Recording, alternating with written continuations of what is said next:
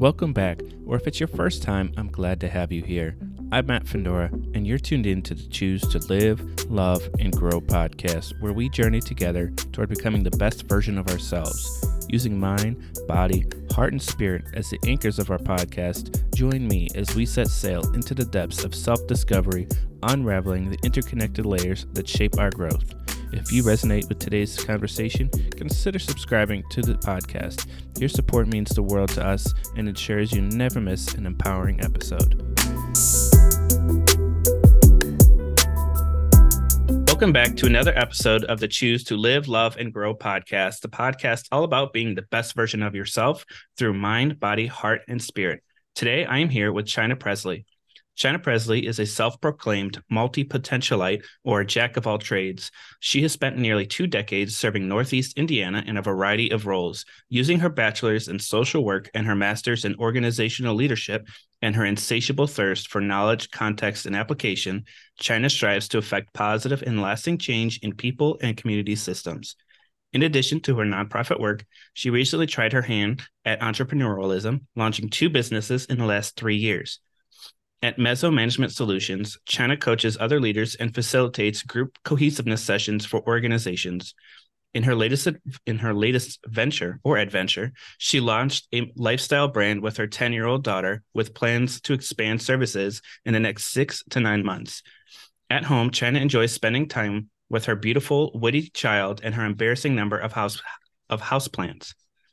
Some of Chynna's proudest accomplishments include, in 2021, being selected for Greater Fort Wayne Business Weekly's 40 Under 40, in October of 2021, establishing her leadership development business, Mezzo Management Solutions, through which she's been able to help leaders in various sectors grow their personal development or that of their teams, and in October of 2023, she became a published author. She released a vision journal called Manifest Quest, which is phenomenal, by the way. What makes Chynna's heart sing? Anything that deals with people finding healing from their past pains and walking forward with purpose. She's a sucker for teamwork and overcoming obstacles. You could draw a random word out of a hat, and she'd probably find a way to talk about it. Without further ado, here's Chynna. How are you doing today, Chynna? I'm doing great, Matt. Thanks for having me. I'm so excited to have you on. There's so many different topics that I've heard you talk about and that you just have in your bag. Just like you said, you could find a random word and you have the ability to talk about it. But I want to start off with talking about you and how you got your start. So out of the last 2 decades, you said that you've had so many different roles. Which role do you think was the most impactful and why? Man, I think I've taken something from every single role, to help develop me and carry it on into the next one. I don't ever want to walk into a problem that has been resolved and then have to walk through it all over again. So I don't know. I think every single position that I've ever held has shaped me in a great way. But I would say that moving to Fort Wayne and taking a job with the YWCA, my first job here in Fort Wayne, doing public speaking, public educating, that was probably my start. What probably shaped me the most. It helped me find my voice and it helped me find my presence as a speaker. So after you did that, then what did that lead to? Oh, you want the whole list, or? Sure, why not? So before that, I was actually a case manager for foster care case management in Wabash. Then moved up here to Fort Wayne, did some public education in the schools and in various adult groups. And at that point, I was talking about domestic violence and healthy and unhealthy relationships. We were building programs to help teens understand. At that time, it was like cyberbullying and sexting were the new phrase words that were in the news. And so we started to develop programming around that as a introduction to how relationships can become unhealthy with bad communication and or lack of communication, things of that nature. So moving from doing some of those sessions and even doing some for youth workers, moving from doing that type of work, I ended up taking on a part-time gig with Youth for Christ and I started an after school program called Girl Talk. So I did that with two schools, Kikianga Middle School and Miami Middle School. And man, the second year of that was just phenomenal. Had a great team of volunteers, and I mean, we just rocked it. It was wonderful. The girls that were involved in the program, I still run into some of them today. They're all adults now, and man, it's really good to see. I don't know, you didn't ask me about all of that, but it was really cool to see how you could develop young people, Mm-hmm. just by allowing yourself to be utilized, you know. So I was doing that part time while I was still working full time at the YWCA, and then after about a year of doing that dual roles, ended up going full time with YFC and became the director of women's ministries and volunteer services. Only did that for about a year because I had a baby, and you know, YFC and I, we kind of had different directions we were going, and so split ways. Stayed home with my daughter for about 10 months until I realized this child doesn't even speak English yet. I can still see us butting heads if I stay home. So I think it's time for me to go back and work behind a desk. So I thought it was best for both of us. So I found a job with Scan, and was the was a Healthy Families supervisor. And so I had a team of phenomenal home visitors that went into homes to serve families that had just had a baby, or maybe they were pregnant and expecting a baby, but then we followed them all through the first 3 years of that child's life. And so got to supervise a really cool team, couple of teams through that. That helped shape me, and I can't even remember, where did I go next? Oh, Vincent Village. Went to Vincent Village, and I was the director of programming over there for a little while. Um, you know, career and personal life kind of enmesh themselves sometimes. So, if in full transparency, I was at the beginning of a divorce when in Village, and that combination of the stress of life and the stress of work was just not great for me, and ended up trying to find something that was going to lighten my burdens a little bit more. So I ended up going to Volunteers of America, and I was the program director over there. Volunteers of America, we have two locations here in Fort Wayne. There's the location that I was with was on excuse me, it was called Liberty Landing, and it's on Calhoun Street. And so they work with veterans who are transitioning out of homelessness. So I did that for about 10 months when I was brought an opportunity that at the time had been a dream of mine. I had always, for about 11 years, had wanted to work for a university and to be over a scholarship program for minority youth. Mm-hmm. And Huntington University just so happened to also be my alma mater, but they had an opening coming up, and yeah, it was the perfect timing, perfect opportunity. I had no reason to leave Volunteers of America. Loved that role, but I also recognized that I couldn't do that role as a single parent, Mm-hmm. because there were many times where I had to go, you know, back in and work for somebody's shift at 11 o'clock at night, and because I couldn't find somebody to fill their shift. So there's no way that I could have gotten those phone calls in the middle of the night as a single mother. So I had to make a tough decision, and go for something that had also been a dream of mine, but also seems like it's the right move as a newly single parent. And after that, so I was only there for 2 years when I felt like God told me it's time to leave. And since then, I have kind of been all over the place. I have no true plan in place, and that's kind of what's led to me being where I am right now. I'm part time with the radio station Start 88.3.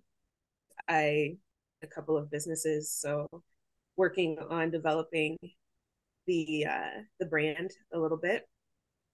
And I don't know, I'm doing some more group facilitation work and public speaking, the things that I just enjoy doing. So I think that's the whole list. I think You started Mezzo Management Solutions. What is that? it's a leadership development that I do. So initially, so the name Mezzo Management Solutions, it's supposed to be, so Mezzo means middle. And so initially I started Mezzo Management as a way to help develop leaders who are middle managers in social work nonprofits. One of the things that I noticed about myself and my peers and my colleagues is that a lot of times we would go to social work conferences and there's a ton of information for frontline staff and there's a ton of information for the administrators, but there's very little beefiness to the information you're receiving to sharpen your skills if you're at that middle management point, which leaves you feeling pretty dry as a leader. You really need something to sharpen your skills so that you can continue to help your frontline staff. And then, recognizing that some of us just don't want to climb the scale. We're just not ladder climbers. Some of us are very happy being in middle management. And what is there for us? And so because I couldn't find anything, I decided to develop it in hopes that I could help anybody else who was seeking what I was seeking. So I do a lot of research on my own, trying to find, some of the best ways to develop people. I think one of my strengths is to work with people on an individual basis. So what works for one person is not going to work for the next. So I have to take time to learn you and understand not just what your goals are in leadership, but who you are as a human being and how you relate to other people. And so I can help kind of develop those and enhance the skills that you already have by taking time to get to know you a little bit better and understanding your vision for yourself as a leader. But the really fun part is when I get to work with groups and they might get a grant to be able to help their staff do a day retreat or something like that. And so I'll come in and facilitate a number of games, activities, things of that nature, but they're not the cheesy icebreaker games and things like that. They actually have meaning to them. They have purpose. So it helps you figure out, oh, there's a reason for why we were doing it this way. Or now I understand my colleagues a little bit better when I see that they were operating this way. So I use different personality tests, things like that to help people understand each other better and hopefully become more cohesive as a team. I love that because I've noticed that too when I talk to people. There are people who it's surprising to me like I'm happy where I'm at. I don't need to continue, creating this huge business or anything like that. Like this is where I'm at. I'm comfortable with this. I'm happy with this. I don't need it to go any higher than it already is. So I could see the value and importance of the business that you have with Mezzo, the Mezzo Management Solutions. One of the topics I kind of wanted to kind of briefly discuss is one of the things that kind of introduced you to me, which was your talk of restorative rest. So could you go into a little bit of what restorative rest is and why that was something that you were passionate about and that you were researching? Restorative rest, yeah. So leaving a job with no plan in place, you realize that you probably need it more than you thought you did. And what I mean by that is I hate to say this, but I'm a person who's very hypervigilant, very active. As much as I want to be slower going and, like I think inside everything inside of me is go, go, go, go, go. But my brain is always like, no, slow, slow, slow, slow, slow. And so I have to figure out a way to marry the two because clearly I'm craving something that I'm not getting. And so I had to start looking into why is it that when I do all of the things that people encourage me to do to rest, I don't feel rested. It doesn't make sense. If I take a, and I've told people this for years, they'll say, go take a 20-minute nap. It's a power nap or a 10-minute nap. When I wake up from a short nap, I do not feel energized. I feel Mm-hmm. exhausted. Mm-hmm. And part of that might be, so I was also diagnosed with a sleep disorder 2 years ago, maybe 3 years ago. And for a while that defined me. Now coming out of this, you know, kind of lethargic space, I'm realizing that I don't really have a sleep disorder. But in that time that I thought I did, I was so exhausted, I had to find something that was going to help me feel restored.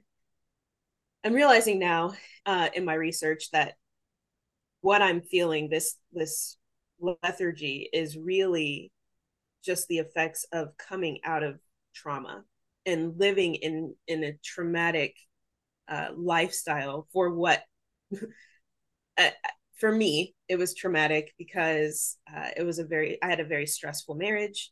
I grew up in a household where we were on the go 24/7, involved in a lot of things, always felt like I had to be, I call myself a recovering perfectionist. And so I always felt like I had to be on top. I always had to perform in a way that made other people happy. And I put myself on the back burner from the majority of my life. And it's not because somebody told me I had to, it was just what I thought I had to do.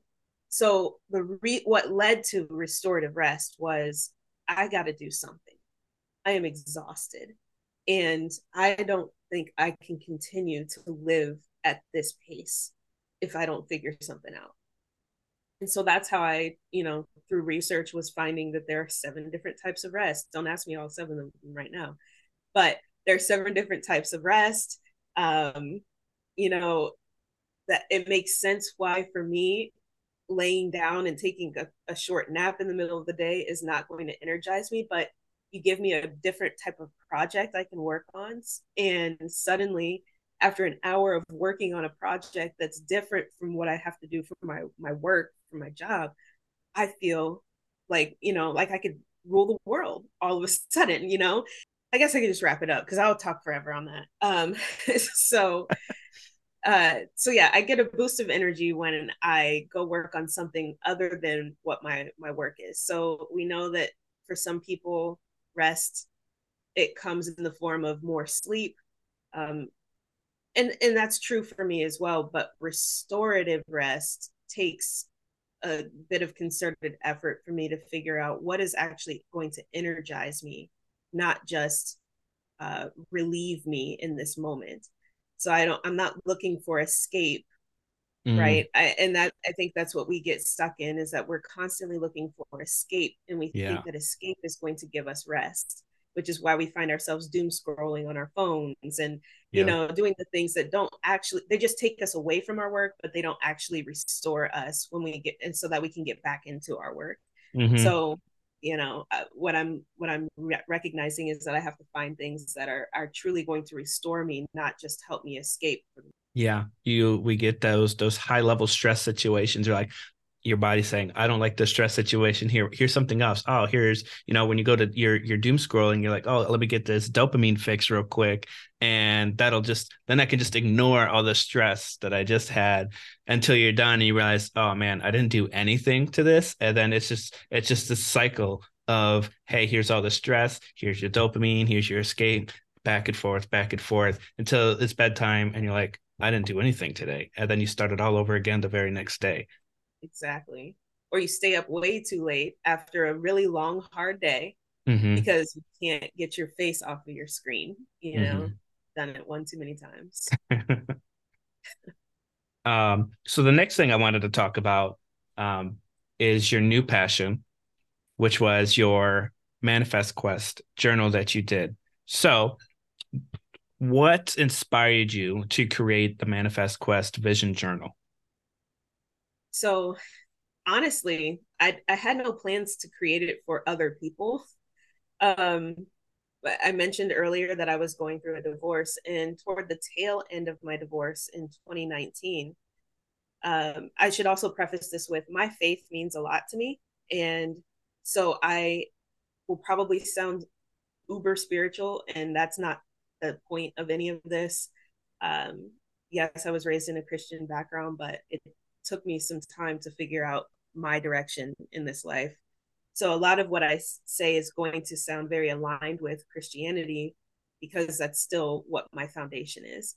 Mm-hmm. So when I say um, I felt like God was telling me to do something, I mean that's how I rule my life. When I get this prompt and I feel like I'm supposed to do something, I acknowledge that as a higher being.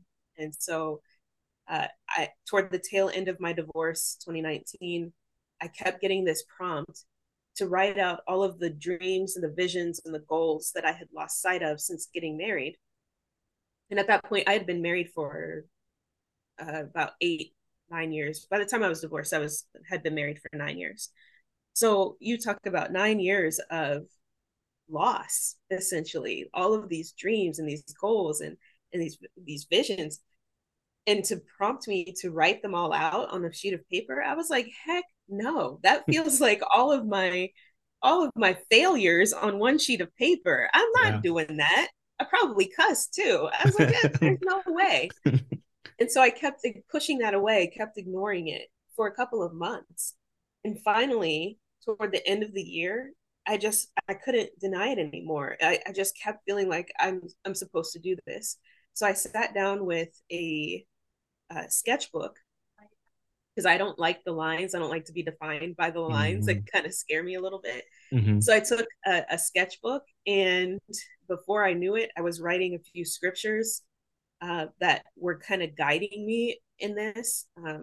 There's a prophet in the Old Testament named Habakkuk, and in uh, the first chapter of that book, he is going off on God because he says, God, you gave me a vision for what your people are supposed to be doing. And I believed you, but do you see what these people are doing? Like, he was so frustrated. He was like, this is not what you told me was going to happen.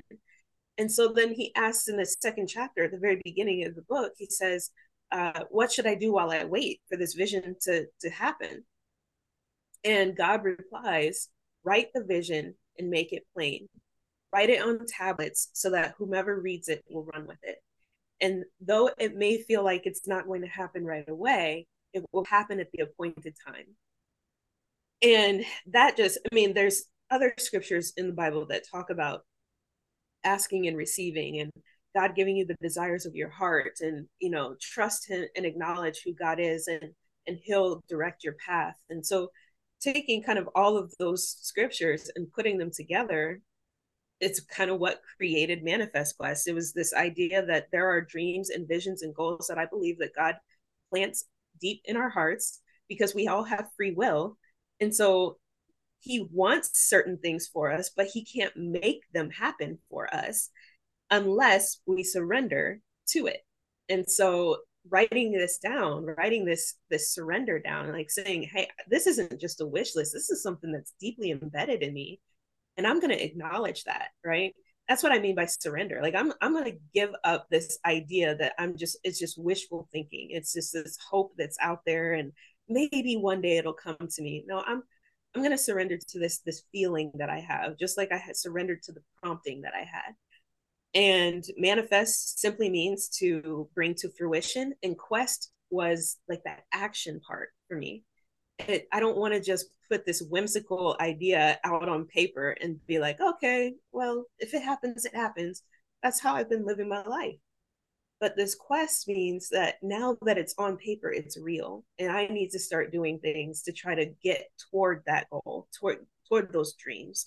Um, yeah, it's no longer just a dream. Now it's a real thing that I'm putting out there, and I'm saying, I want to see this happen. And I believe it will. And so uh, some of the things that I wrote, one of the things that I wrote, again, this is New Year's Eve 2019 going into 2020. I said I wanted to be the director of a scholarship program for minority youth at a university. 8 months later, I get the job at Huntington University. Only a few months short after that, I'm sorry, a few months after I wrote that was when I started the interview process.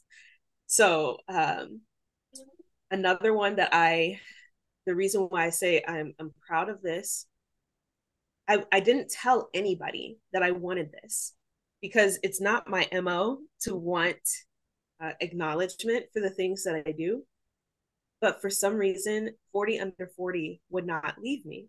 So I wrote in very small letters 40 under 40 because I was still kind of embarrassed that I wanted that. Yeah. The following year, I'm put into the class of 40 under 40. And so for me, that was just a confirmation that these dreams were not just mine, but they really were planted. And it was God showing me, Chynna, I really do want to bring these things to fruition. And the way that I'm going to show you is that I'm going to give you some things that you didn't think you even wanted, and watch me work. Right? Mm-hmm. And these are not people that even nobody knew. Nobody knew these things. But now I'm crossing stuff off left and right. And this stuff is just, it's starting to happen. Right? Mm-hmm. And then so I was talking to a friend of mine who was walking through life with me while I was going through some of those tough years. And she knew about my manifest quest. And every time something amazing would happen in my life, she'd go, "Did you write that in your manifest quest?" And I'd go back, I'd be like, "I don't know." So I'd go back and I'd look at it, be like, "I sure did." She's like, "Oh my gosh, Chynna, that is amazing." So she tells her family about it. Mm-hmm. And her daughter, who was in law school at the time, she said, "Chynna, my generation is eating up manifestation right now, but I feel like we don't really understand what it is. If you were to write out a guided manifest quest, I bet you that would just, I think we would just eat that up. I think it would blow up." I looked at her and I said, "How much do you want for that idea?" She said, "I don't want anything. I just want a copy. If you will just do it." And so last year is when I started writing it. I was like, okay, well, I'll give it a shot, you know.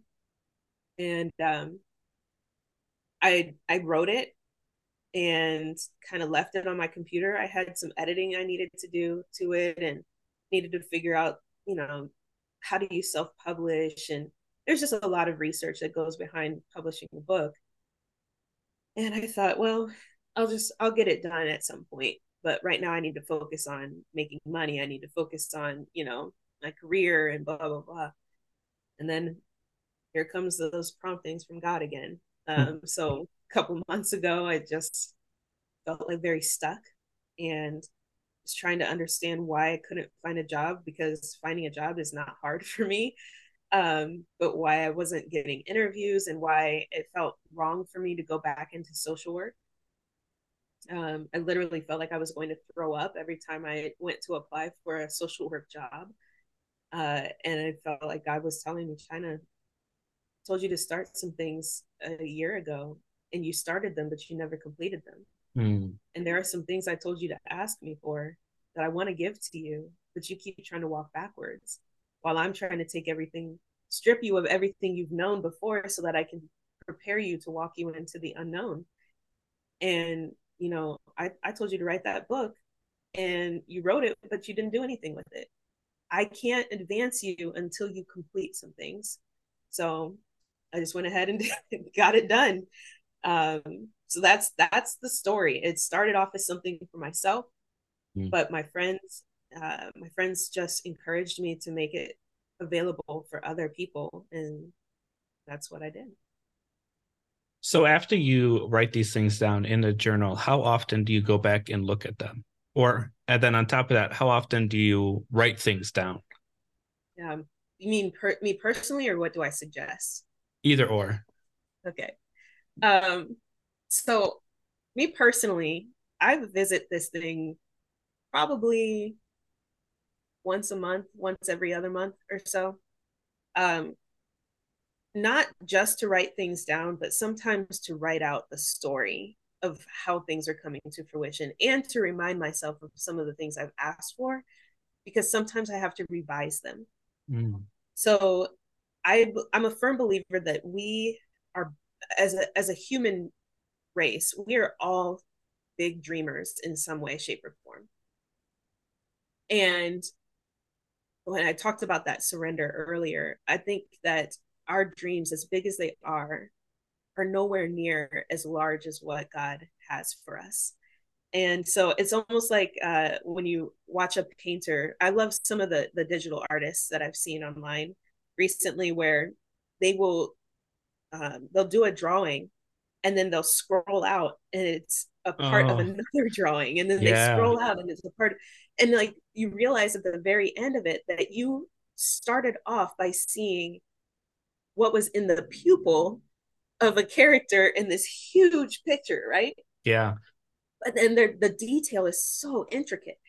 And so I think of our lives like that. There are these visions that we think are so large that sometimes we can't even comprehend it, but it's just the pupil of the entire painting that God is trying to do with us. And Mm-hmm. so uh yeah, I don't know. So it's I go back sometimes because I realize that I had an idea of what the vision was, but as time has gone on and other things have come to fruition, I'm realizing that that vision, what I didn't dream big enough, or I tried to, in my very finite mind, to understand what that was, but it was actually something else.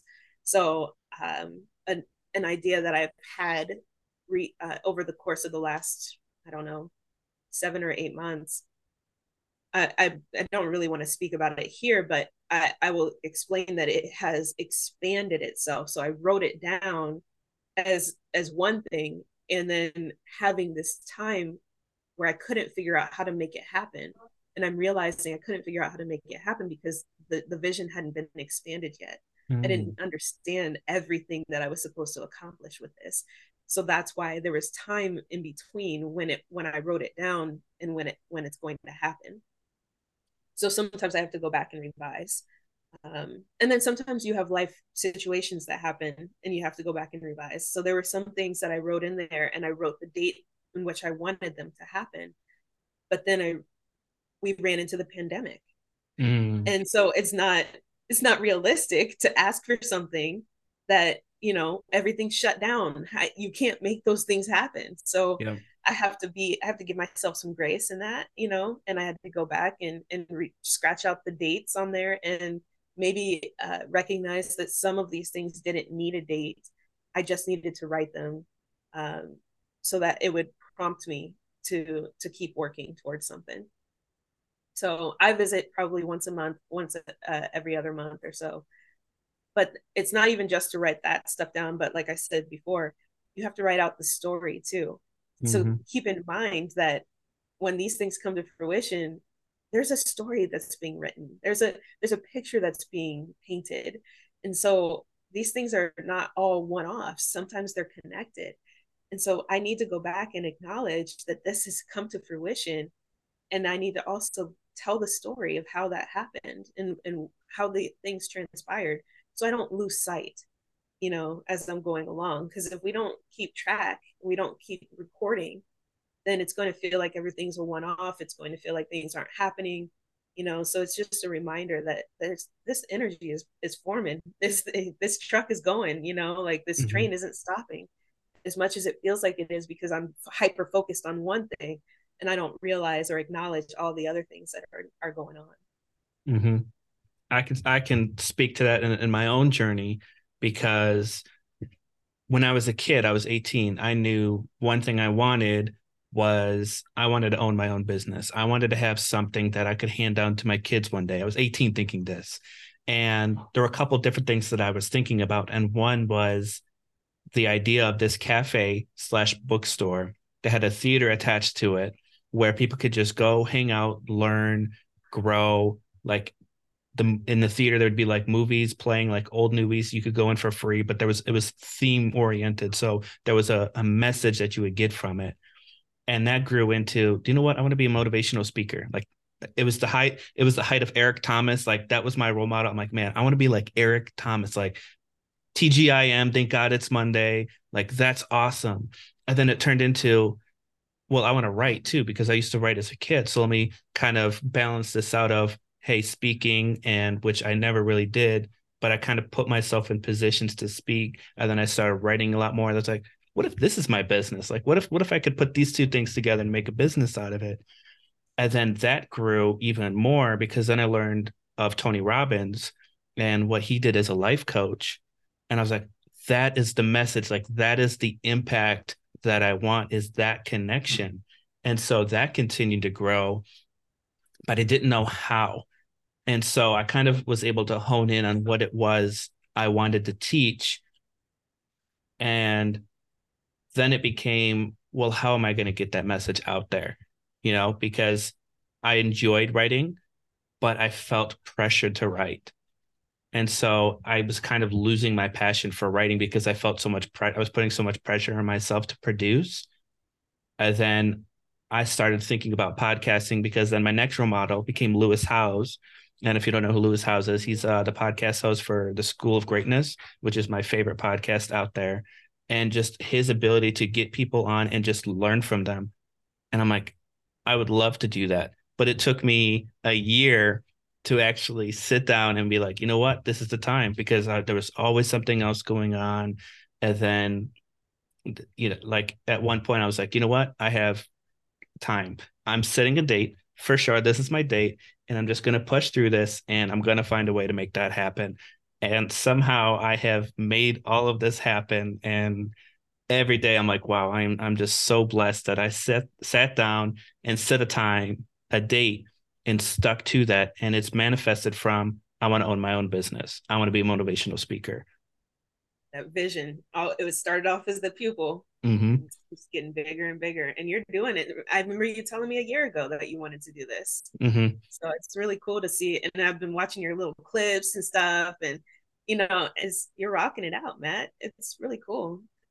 It's every day is like a new challenge, but it's so exciting because it's like, okay, well, how am I going to do this time? Like, oh man, it's here's this challenge. You're like, oh, what am I going to do? All right, like let's figure this out. Let's figure out this is a new challenge. Let's do it.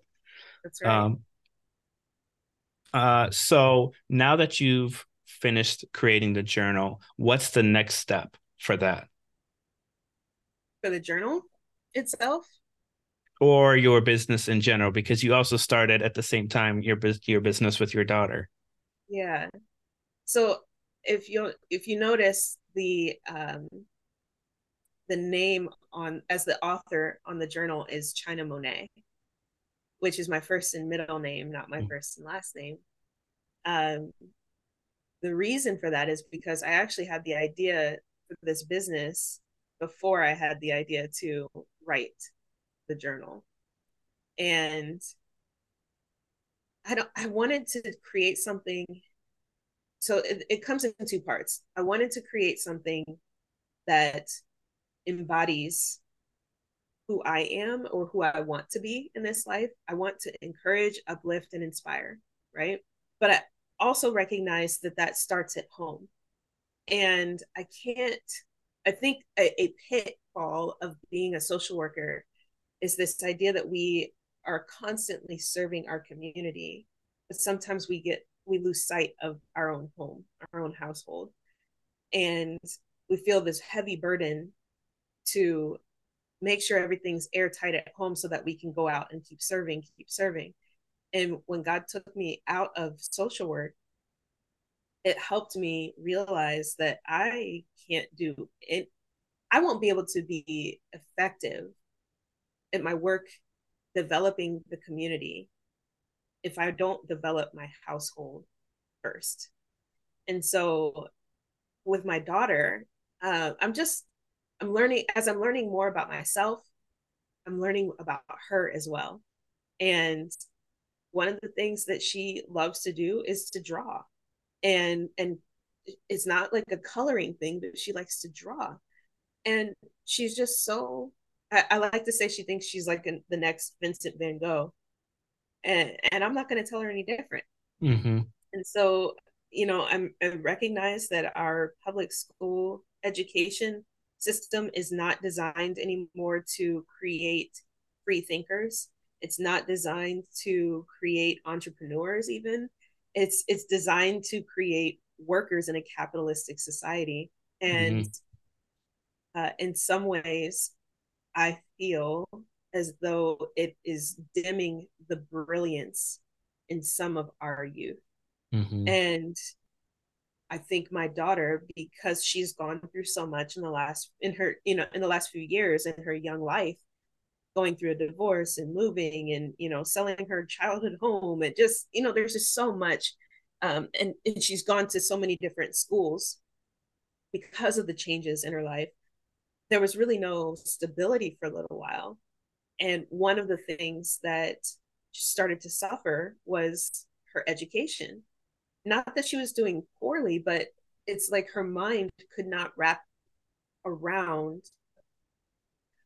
all of the different styles that she had to go through with the Mm-hmm. different teachers. And, she went from one school system, uh, or I should say, she started school in the pandemic. And so that already was a horrible way to start, right? In Mm-hmm. kindergarten, when you start your first semester in the school system, and then the second semester is on Zoom. What I have no idea what the long-term effects of that are going to be on Mm-hmm. this generation, but it's going to be crazy. Mm-hmm. So you go from that to her first grade. She had a phenomenal teacher. Or I'm sorry, kindergarten, phenomenal teacher. First grade, uh, her teacher, if I'm getting this correct, yeah, first grade, her teacher got pregnant and only spent the first 2 weeks with them. So she had a whole bunch of substitute teachers throughout that school year. And then the teacher came back in the end of the school year and things got great, right? But that's a lot of transition to go through at such a young Yeah. age, and you're just now understanding. So what I'm recognizing was that she's brilliant and she has the high level of intelligence, but the way that school is designed and what she's been through, it's not the best environment for her learning. But what started to elevate was her ability to express herself in her drawings. And Mm-hmm. so I said, well, what can I do to continue to help her find stability in this, and continue to inspire her, right? Well, I started talking about starting a business, and she started getting excited, and we decided to start putting her drawings on apparel. And I don't know, that just became the first piece of this, the first component. Mm-hmm. When people started to respond, and I said, we're not ready to open the store yet, but here's our first, we've made these shirts at home, and people were asking for orders. They were trying to put in orders, and we didn't have the capacity to fill these orders. But they didn't want the shirt because of her drawing. I mean, they didn't want the shirt because it was her or because it was me, and they just wanted to support. They really liked her drawing. They Mm-hmm. really liked what it looked like on a shirt. And I was like, well, we might have something here. So I mean, I dabble a little bit in graphic arts, and so she takes her drawings, she brings them to me, I clean them up on the computer, and then we put them on apparel. Um, so you asked what's next. Well, that's kind of how China Monet got developed, but there's so many branches that will come of China Monet in due time. So taking one of those branches is taking and expanding what I'm doing for my daughter and making it so that other parents can do that for their left brain children as well. And so there will be a subscription service where parents can buy into having the retail space for their child. I will give you the play-by-play on how to help your child get a store set up, how to get their bank accounts and all of that, together, and counting the cost of starting a business like this, because it's not cheap, and it takes a while before you will receive any kind of profit, and so this is a huge investment, but it's also an investment in that child. And so there's a whole lot more coming with that service. It also will help parents learn how to teach their children money management and investment and things of that nature. Um, there's also, eventually I'll get started on releasing the blogs that I've been writing. So there are some blogs that are coming. Um, I'm working on 2 more books. I have one that I'm writing about divorce, healing after divorce, Mm. and the other one is a devotional. So um, more books are coming, more writing, more speaking, more services. Hopefully, there's just a few more branches where I really want to can find ways to uplift, encourage, and inspire people through this brand. That's awesome. It sounds like you stay very busy. Everybody says that. I don't know that I stay busy. I think my brain is on overdrive all the time. So my brain is busy, but my body is not. I mean, I stay busy if I have to, but I also know how to pull back now. Um, and I'm also learning to lean into a life where I'm not hyper vigilant all the time, and Mm. I'm trying to not worry so much about tomorrow. Um, that tomorrow will resolve itself, and try to be present in today. And so I'm not as busy as people think I am. And part of the reason is because I've learned also how to say no to Mm. invitations, you know, Yeah, very and it important. hurts.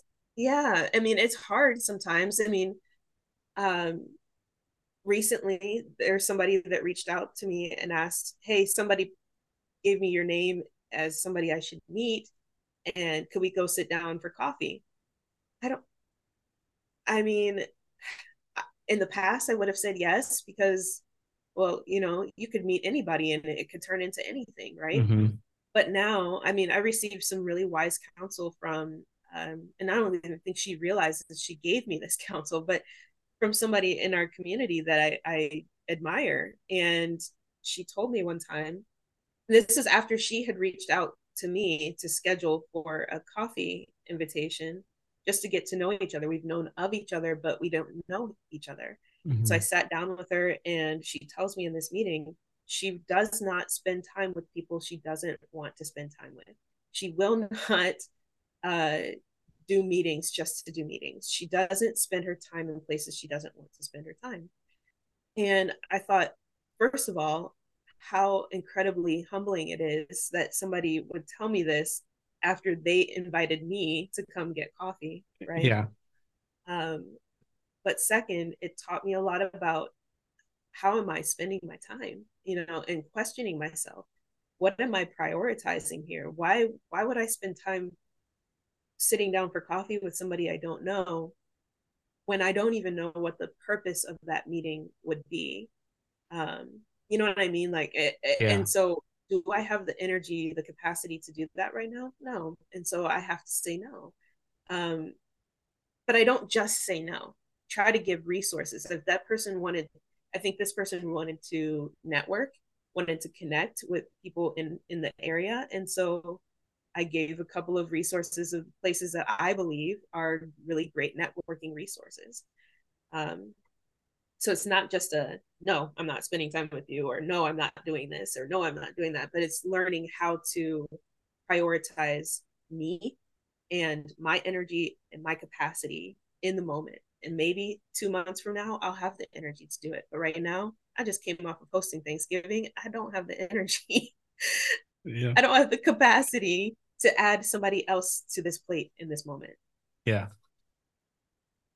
So now that we're getting to near the end of the podcast, I have 3 final questions, which I ask all the guests. So the podcast is called Choose to Live, Love, and Grow. So I have one question for each one of those topics. So for the first question, what advice can you share about how to create a life that leaves a positive impact on the world? Advice is a strong word here. Can you say that one more time? What advice can you share about how to create a life that leaves a positive impact on the world?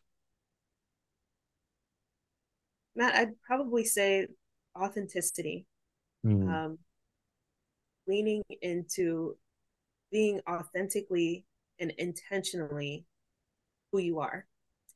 And I don't mean that as an excuse for your actions, but I do mean it as let me take my friend Rob Key's advice, not but and I mean it as a we can't, and this is a totally Brene Brown thing, but we cannot be fearful of vulnerability. Mm. Vulnerability hurts nobody. Yeah. The thing about vulnerability is that we're afraid that we are that somebody will weaponize the things that we share with them. Mm-hmm. Somebody could pick up anything that you give them and try and choose to weaponize it, but your setting boundaries is what determines whether or not that weapon is going to be activated. Yep. So if I don't set boundaries for myself, if I'm open, I'm vulnerable, I'm honest with who I am, what I'm struggling with, not just transparent, because transparency is saying, like when I walk into the office, somebody might ask, "How am I doing? How are you doing?" And I could say, "I'm tired," and that's it, right? I say I'm tired, and that's being transparent. It's not being vulnerable. Being vulnerable is saying, somebody says, "How are you doing?" And I say, "I'm really tired. I've been struggling a lot lately with the stressors of trying to make enough money to pay my bills. Mm. And I've, you know, I've really been spending my nights just working my wheels, just trying to figure this out. And so, yeah, I'm not getting a lot of sleep lately because I'm really stressed out by, money management stuff or whatever that might be, right? Yeah. Now I'm vulnerable. And the thing about that is a scary place to be because I have now opened up and I've shared with you something that is troubling me. And you might choose to use that against me. I don't know what you're going to do, right? Yeah. You might go and take that information to somebody that I don't want to hear it. You might go in and decide that, and this isn't necessarily weaponizing, but you might decide to take it upon yourself to start sending me money. But I never asked you to send me money. And that makes me very uncomfortable when you're Yeah. sending me random cash and I didn't want that, right? Yeah. I was just trying to be honest and open with you. And so I have to set some boundaries. When I choose to be vulnerable, I have to set boundaries. But this being vulnerable allows you to walk in a very authentic space where you get to a place where you don't care what weapon somebody might pick up because it doesn't affect you anymore. And when you open up and you're vulnerable and you're walking through life very authentic, it then encourages others to feel like they're in a safe space to do the exact same thing. And the conversations that you will have will be in they're just at another level. The opportunities you have to connect with people, it just elevates because you're living in authenticity. A great answer. Next question. What are some practical ways people can cultivate self-love? Well, the only way you can love something is to accept it, right? Mm-hmm. So if I don't accept something, it's usually because I don't love it, and vice versa. So to cultivate self love, if for me, has been discovering, making myself not just a priority, but my favorite subject to research. So I use recently, like everybody hears me talk about Enneagram. Enneagram's great, but human design has really changed my life. And it can sound really whimsical and out there, and it's like anything else. You can either choose to use it or choose not to. But for me, it's helped me gain a better understanding of who I am. And once I understand something, I have it's easier for me to accept it, which then leads to me being able to love it. And I would say the same thing goes for how, at least this is how I am with people. You ever meet somebody where you're just like, man, I just don't like that person. I've done that before, as most of us do as human beings. But then something happens where I learn something about that person and why they are the way that they are. Mm-hmm. And suddenly I can't dislike them anymore. You know, there's just something in me that now that I understand them, I love them. And I may not care to be around them that much more, but now that I understand them, I love them, and it's hard for me to dislike them. I have to apply that same energy to myself. We Mm-hmm. have to learn who we are, not just oh, I just do this because I do this. No, what is the reason why I've always done things this way? I need to understand myself, understand the things that I've been through and how they've impacted my life, um, and on figuring out where I want to go from there. But just self-love cultivates from understanding. And so if I make myself my favorite subject and I start studying myself, I can't, help but to fall in love. Mm-hmm. So I feel like this answer is also the same for this last question, which I have. So the last Okay. question is, what strategies or practices do you recommend for people looking to enhance their self-awareness or self-reflection? Yeah. It's pretty much the same. I would say anything that's going to help you discover yourself better. So I told you, for me, it started with the Enneagram, but after Enneagram, finding human design, it just, it's weird. I'm not gonna lie, it's really weird, but it it it was just too accurate for me to ignore. So I just think, you know, finding whatever tool helps you understand yourself better, whatever that might be for yourself. If it works, whatever's not broken, don't fix it. So how can people connect with you? So most of my social media platforms are at Chynna Speaks. So LinkedIn, Instagram, and I guess you can call it X. I still call it Twitter. Um, but I think as an elder millennial, I'm starting to learn that I have to phase myself out of that. I don't think that platform is as great as it used to be. So at Chynna Speaks, if they want to check out the China Monet brand, that is ChynnaMonet.com, or you can go to China Monet brand on Instagram. Facebook, I've got one, but I don't really use it all that much. Mm-hmm. So it's just best to use Instagram, or even TikTok. I'm on there occasionally too. I think I'm very funny, so uh, occasionally I'll make a video on there too. And my last question, how can people support you? Where can people buy your book at as well? So first of all, how you can support me is just to continue to do what you've already been doing. And I say this to anybody, you, to the community. I feel so loved in this community. And every time I talk about something I'm about to do, I receive so much encouragement from people. And this is, and had, not that I've ever lacked that in my life, but it feels really good to be around people that are not your family, who support you in your crazy ideas.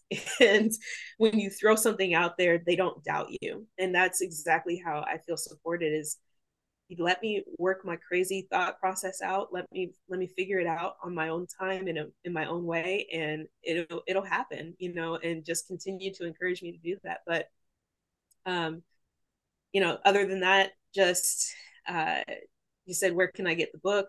On Amazon is where the link is, or they're in the trunk of my car. Uh, but as I've been told, I'm supposed to tell people to go to Amazon so that it bumps up the ratings or something like that. So you can go to Amazon, search Manifest Quest. It'll be the first one that pops up usually. Here's what it looks like. So um, and I don't remember what else I was going to say. So you can support me by purchasing my daughter's artwork on your shirts. If you go to China Monet, you can see all the apparel. You can also get the link to the book on ChinaMonet.com as well. Um, I've got some shirts up there too. So send me your ideas. send me your suggestions, and I will definitely take those into account, because I believe that you can't do anything on your own. You definitely need your community to help you to thrive. And so, yeah, that's about it. Well, Chynna, thank you for being on the podcast. I just want to show some acknowledgement towards you and appreciation for what you've done, just not just in the community, but for me myself. You pretty much you were instrumental in putting me on this path that I'm on right now. If you didn't meet me for coffee, you have no idea how nervous I was just asking you. And you were like, "Hey, you want to meet for coffee?" Oh, I didn't know that was a thing. Like, because I had just gotten out of the military, so everything was just new to me. And you just for whatever reason, when we sat down for coffee too, I just like told you everything, which I never do to anybody. So I just wanted to appreciate you and acknowledge you for doing that just for me as well. Thank you, Matt. And that I remember that day very fondly. And honestly, you took the leap, and that's what I'd say to anybody else. You took the leap and introduced yourself to me. And I think that speaks to that intentionality and authenticity that I spoke about earlier. You opened the door, So you got to give yourself credit here too. That this was a path you were already on, and it was just the alignment, right? It was just Mm-hmm. the alignment, the right people, the right time, and I'm just so thankful that you allowed me to be a part of that story. Well, that concludes our podcast. And again, I just thank you for being on this with me. Thank you for having me. Thank you so much for tuning into this episode of the Choose to Live, Love, and Grow podcast. I look forward to seeing you next week. Don't forget to live, love, and grow to be the best version of you. Oh, and one more thing. If you or a young man that you know suffer from victim mindset or are not reaching their fullest potential, then visit mattfendora.com to see how we can work together to become the best version of ourselves. That's mattfendora.com. The link will be in the show notes. And don't forget to subscribe. Thank you and have an outstanding day.